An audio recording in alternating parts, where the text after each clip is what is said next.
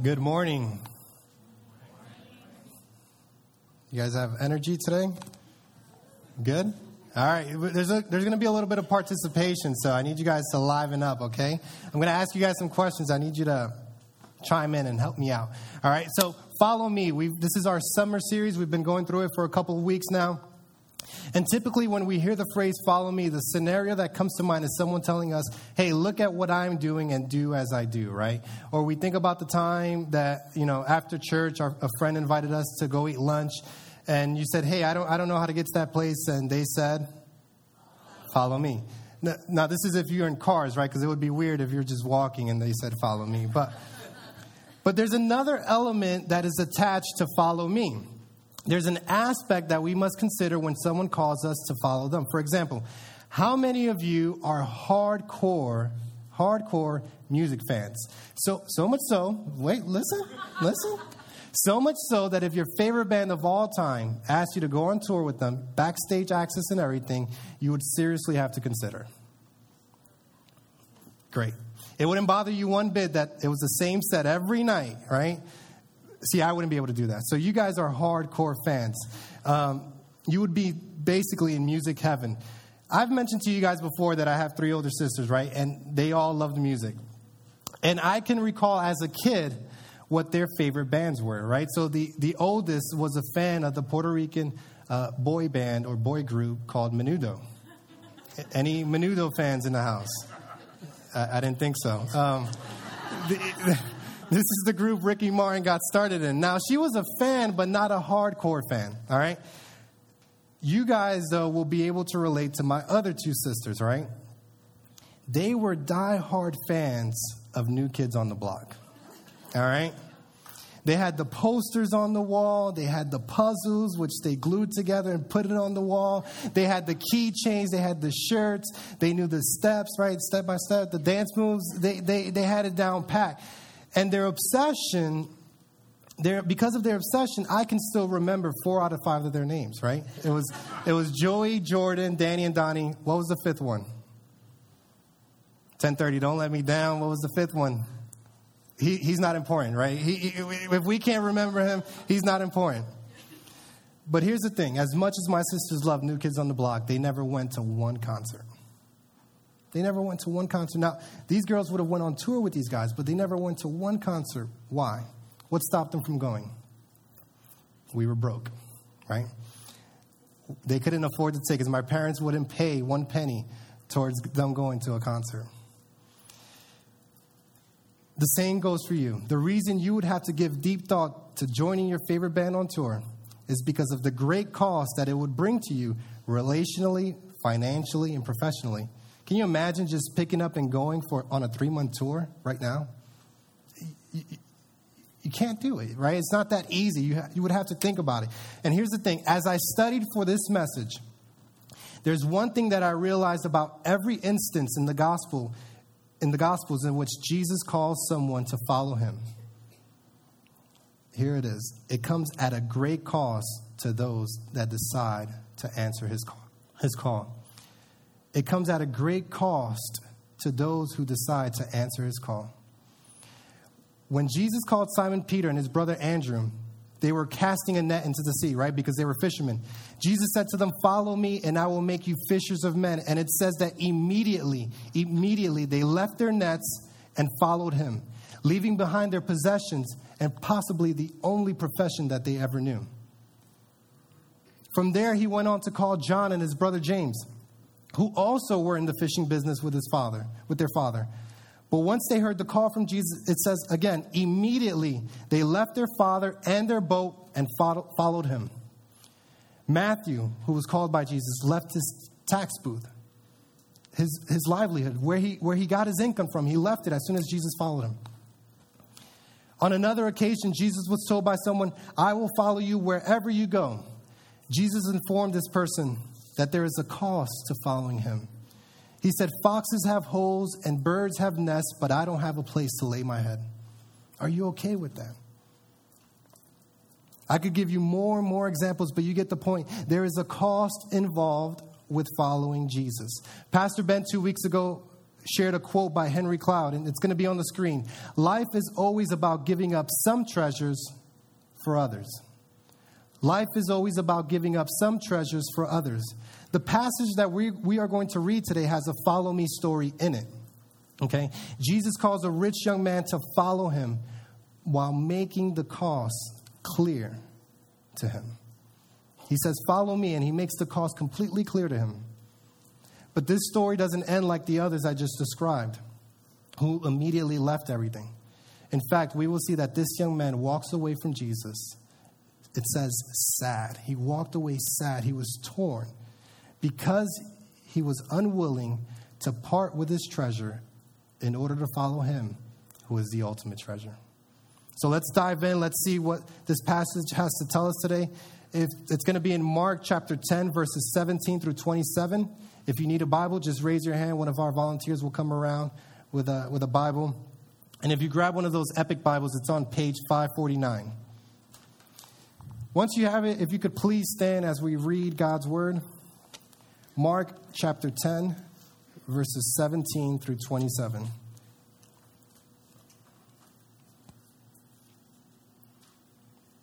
And it reads, "And as he was setting out on his journey, a man ran up and knelt before him and asked him, 'Good teacher, what must I do to inherit eternal life?' And Jesus said to him, 'Why do you call me good? No one is good except God alone. You know the commandments: do not murder, do not commit adultery, do not steal, do not bear false witness, do not defraud, honor your father and mother.' And the young man said to him, 'Teacher, all these I have kept from my youth.' And Jesus, looking at him, loved him and said to him these hard words, 'You lack one thing. Go, sell all that you have and give to the poor, and you will have treasure in heaven. And come, follow me.' Disheartened by the saying, he went away sorrowful, for he had great possessions. And Jesus looked around and said to his disciples, 'How difficult it will be for those who have wealth to enter the kingdom of God.'" Now, by the kingdom of God, what he's referring to is being under God's rule and in good standing with God, okay? How difficult it will be for those who have wealth to enter the kingdom of God. We're going to see that phrase over and over again. And the disciples were amazed at his words. But Jesus said to them again, "Children, how difficult it is to enter the kingdom of God. It is easier for a camel to go through the eye of a needle than for a rich person to enter the kingdom of God." And they were exceedingly astonished and said to him, "Then who can be saved?" Jesus looked at them and said, "With man it is impossible, but not with God. For all things are possible with God." You may be seated. I pray that God's word will speak to us today. All right, let's talk about this young guy, right, that approached Jesus. It's clear from the scriptures that he was rich, right? It's point blank. It's telling us that he was rich. He had a lot of money. He had a lot of possessions. This story that we just read in Mark also appears in the Gospels of Matthew and Luke. Luke gives us an added detail that this young man was also a ruler, right? And then in Matthew, that's where we find out that he was young. So hence the title that this young man has received throughout history, the story of the rich young ruler. But on top of all that, this young man was also righteous, right? It says that he tried to do his best at obeying the law of God. He had the full package: rich, young, a ruler, and righteous. Ladies, this is the kind of guy that you want to bring home to your parents, right? Or for us married people, right? That this is the kind of guy we're always trying to set up our single friends with, right? We tell them, it doesn't matter if he's good looking or not, right? We say, "Girl, you got to meet this guy. He's rich and he's nice." You say the nice part because you don't want them to think it's all about the money, right? He's rich and he's nice. But here's a question that we need to address. And I've got 3 questions to kind of structure this message today. Here's the first. Why does Jesus say that it is difficult for a guy like this, for the rich, to enter the kingdom of God? Why does Jesus say it is difficult for the rich to enter the kingdom of God? Now, the common assumption of the time was that the rich had God's special favor. How else could they be rich, right? Since supposedly God himself is the one who gives the ability to become rich. And that comes from a passage in Deuteronomy 8. God is the one who gives the ability to become rich. They had this assumption that the rich were favored by God. And we have that same assumptions many times. We do the same thing. We associate wealth and possessions with God's blessings. Just look on Facebook, right? And you'll see a bunch of pictures of people's new houses and new cars with the comment, "Thank you, God." Right? It's this association between the two. So when we see the rich who can have any car that they want, who can have any house that they want, we think, man, God favors them. God favors them. And even if in our hearts and in our mind we know that that's not true, some of us still believe that if God loved us, he would give us more money. Or he would let us win the lotto. Or he would let our mom win the lotto since we don't play, right? Whatever the case may be. But here's what we need to see. This young man loved his wealth more than he loved God. When faced with the option of continuing to run his business or to serve God, he chose his riches. Jesus then mentions to his disciples how hard it was for the rich to put themselves under God's rule to enter the kingdom. But because of that assumption, again, that wealth meant God's favor, they were stunned, it says. They were stunned that he would make such a comment. Jesus saw the shock in their face, right? So he went on to explain, "Children, how difficult it is to enter the kingdom of God. It is easier for a camel to go through the eye of a needle than for a rich person to enter the kingdom of God." They're like, "Jesus, that didn't help at all with the explanation." But at this point, here's what we need to make note of. Hear what Jesus did not say. He did not say that the rich cannot enter the kingdom. He didn't say that. He didn't say that the rich cannot enter the kingdom. Nor did he say that the poor have any advantage over the rich in regards to entering the kingdom. Here's what Jesus is trying to do by highlighting this point of the difficulty for the rich to enter the kingdom. This is what he's trying to do. Through the example of the rich young ruler, Jesus upset the prevailing assumption about God and riches.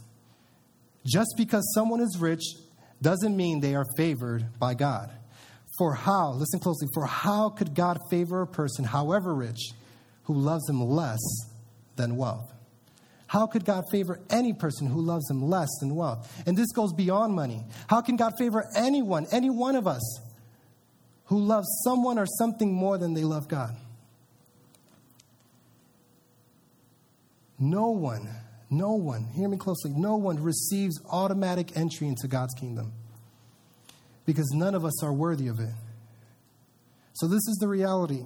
Not only is it difficult for the rich young ruler, or the rich old doctor, or the rich middle-aged lawyer, it's difficult for the stay-at-home mom.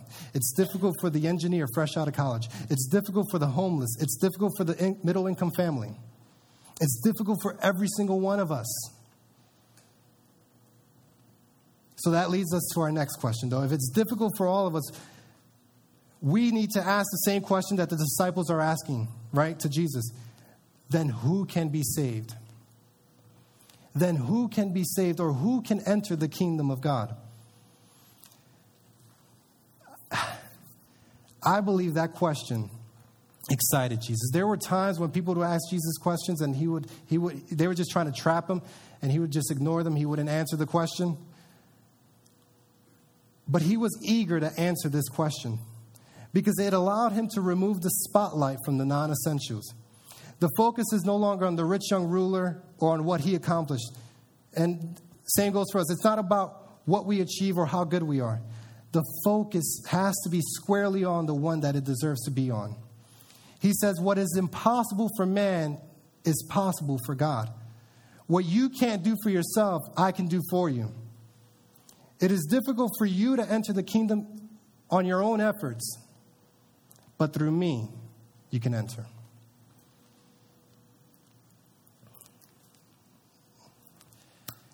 This young man, I want you to think about, this young man came to Jesus in distress.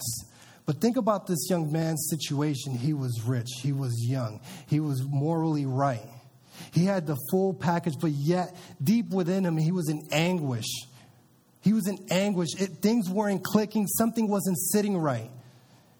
And Mark describes this young man approaching Jesus not just in a casual way. No. It says that he ran up to Jesus. He ran up to Jesus and he knelt before him and he said, "Good teacher, what must I do to inherit eternal life?" His soul was so broken, he lacked peace. The money wasn't doing it for him. The rulership wasn't doing it for him. There has to be something else, he thought. And he asked the question, "What must I do?" Listen, if there's something that is condemned repeatedly throughout the New Testament, that would be a works-based salvation, meaning people who try to rescue themselves, people who try and strive to gain heaven with their own efforts. It is constantly condemned. It is constantly corrected. And Jesus' most hostile relationship was with the Pharisees, a group that relied on their observance of the law more than they relied on the grace of God. Their identity was rooted in following every detail of the law. So this rich young man probably felt like, "Man, I'm doing everything possible, but there's probably one law that I'm breaking. There's probably one thing that I'm not doing." He says, "I'm doing all the major ones you just mentioned, Jesus. Is there anything else? Is there anything else that I can do?" But listen, Jesus doesn't add to the young man's list of things to do. He doesn't add to the list. He just clears the list completely off the table. At first glance, it seems like he's just giving him one more thing, right? Like, "Hey, sell everything, then you will be able to enter." No. He's not telling him you lack one more thing, but he's telling him you lack the only thing that is important. The only thing that you need, that is what you lack. And this is what it is: making me your treasure, making me your priority, making me your center. You don't lack one more thing. You lack the only thing that is important. So here's the third question for today's message, and I just gave you the simple answer. What can we do to ensure that we don't walk away from Jesus? What can we do to ensure that we don't walk away from Jesus? And the simple answer I just gave to you: we make Christ our treasure. But let's look deeper at this. After Jesus told the young man to sell his possessions and to follow him, it says that he went away sorrowful. He went away sad. He went away grieved. This is what happens when we come to Jesus on our own terms. This is what happens when we come to Jesus on our own terms. Remember, what is the title of the series? Follow me, right? Follow Jesus. We're not asking Jesus to follow us. We're not telling Jesus, "Hey, come follow me." He's telling us we need to follow him. So we have to decide, are we going to do it God's way or our way? And here's the thing, and whatever you value most, when having to choose between that thing and something else, even if it is God, you will always submit to what you treasure most. Whatever you value most, when you have to make a choice between that which you treasure most or you value most, and you have to make a choice between that and something else, even if it is God, you will always submit to what you treasure most. Your actions will always show who your master truly is. Your actions show who your master truly is. Let me give you an example, but at a much smaller scale, okay? I have two boys, right? Honor and Noble. These two boys have shown me that everything has a value.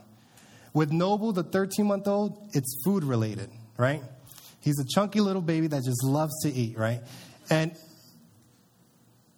if you put bread on Noble's dish, it doesn't matter what else is on that dish. He will eat every single piece of bread and before he touches anything else. He loves bread just like his dad. He will eat every single piece of bread before he touches anything else. Doesn't matter what else is on the table, on the dish. Same thing for Honor, our 4-year-old. If you tell Honor, "Hey, you can only bring one toy in the car," Honor will always pick the Lego set that he's currently working on. He just loves Legos. If you tell Honor, you can only have one dessert, and on that list is gummy worms, Consider it done. The decision has been made for him. And that's how it is when we value something. Everything submits to it. So what is it that you value most? What is your treasure? Here's how it plays out in our walk with God or as we seek to follow God.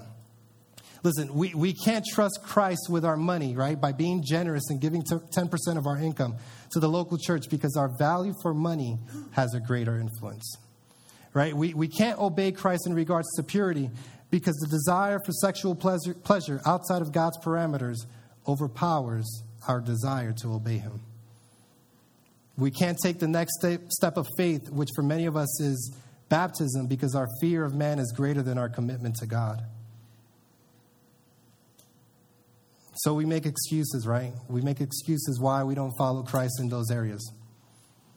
Now, in your mind, they may be valid reasons, and that's great. But whatever the case may be, we are essentially saying that something else has a greater priority than God's word. Our actions will always show who is our master.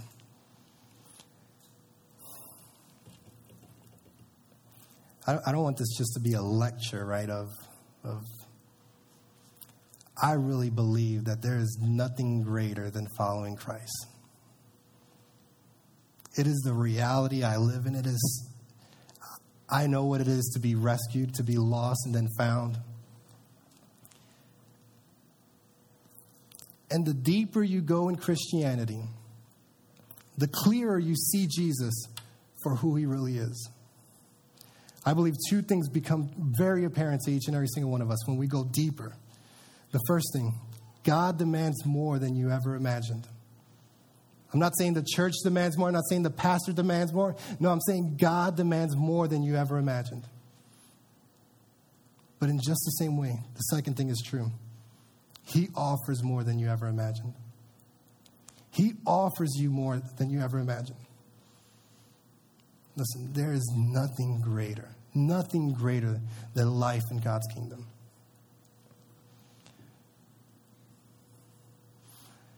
Many times we are unwilling to give things up because the value we have attached to it far outweighs what we believe God offers. But it's just not the case. Listen, the life, the peace that this young man was seeking was available to him. He was seeking something. You see it in the scriptures when you read it. He ran and he knelt before him and he was in anguish. What he was seeking was available to him right before him. If he only surrendered. But you may say, hold on, Will, but he had to sell everything. Listen, the treasures we hold on to will never give us what we need or what our soul truly longs for. The money won't do it. The relationship won't do it. Whatever it is, the career, the profession, the success, it won't do it. It doesn't do it.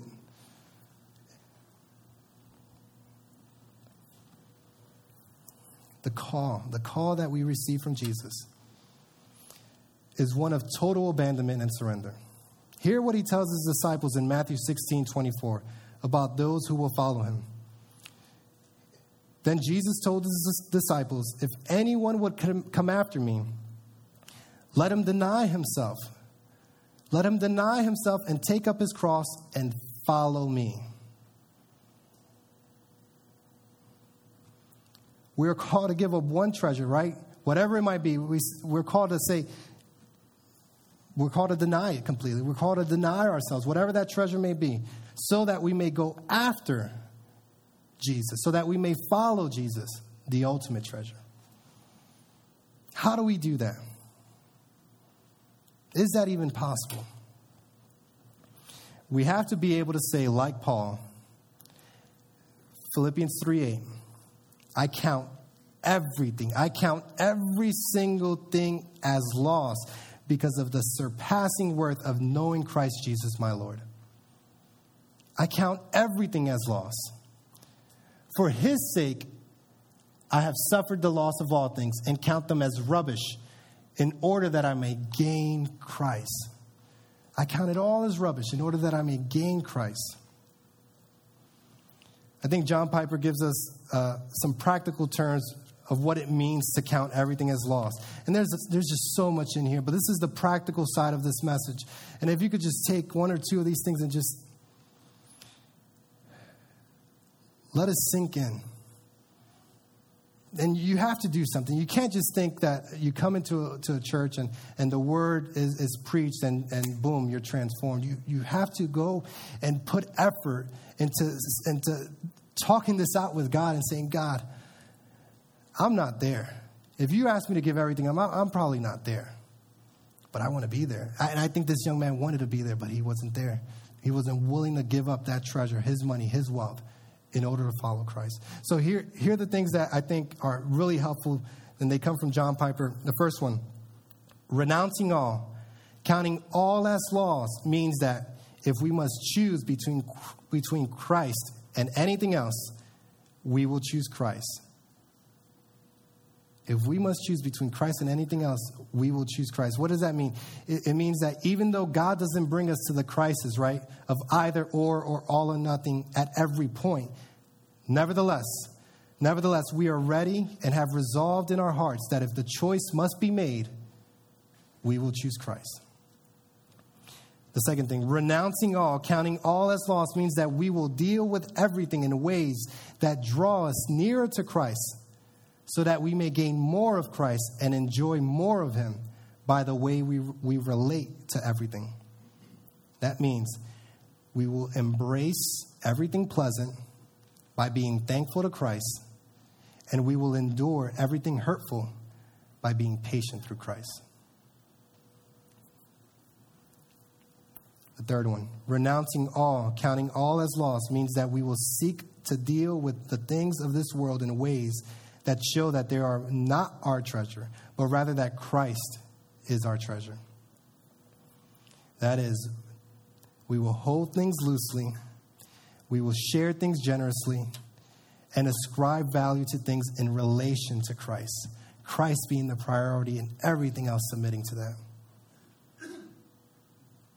And the last one, renouncing all, counting all as lost, means that if we lose any or all things this world can offer, we will not lose our joy or our treasure or our life, because Christ is our joy and our treasure and our life.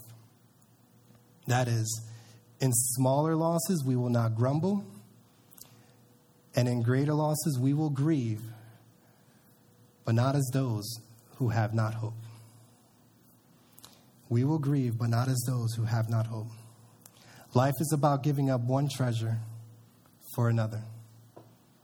My prayer, my challenge is that you will choose Christ. Let's pray.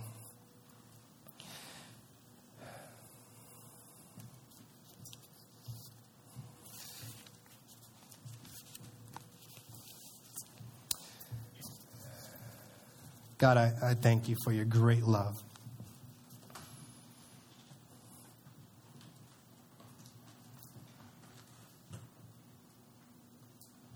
I thank you that about the call that you give us to follow after you, Lord. And I pray that we will be willing to count everything as lost in order to follow after you, Lord. Jesus, you came preaching, right? Repent, for the kingdom of God is near. That wasn't a call in order to make us feel bad. That wasn't a call to bring gloom and doom or anything like that. You wanted us to realize, hey, don't miss out on God's kingdom. Don't miss out on what God is doing. Turn from your ways and follow Jesus. And I pray that we will all respond to that call. That even though you don't call us to an either or all or nothing situation every time, but if given the opportunity, we will choose you. We pray that that will be so. In Jesus' name, amen.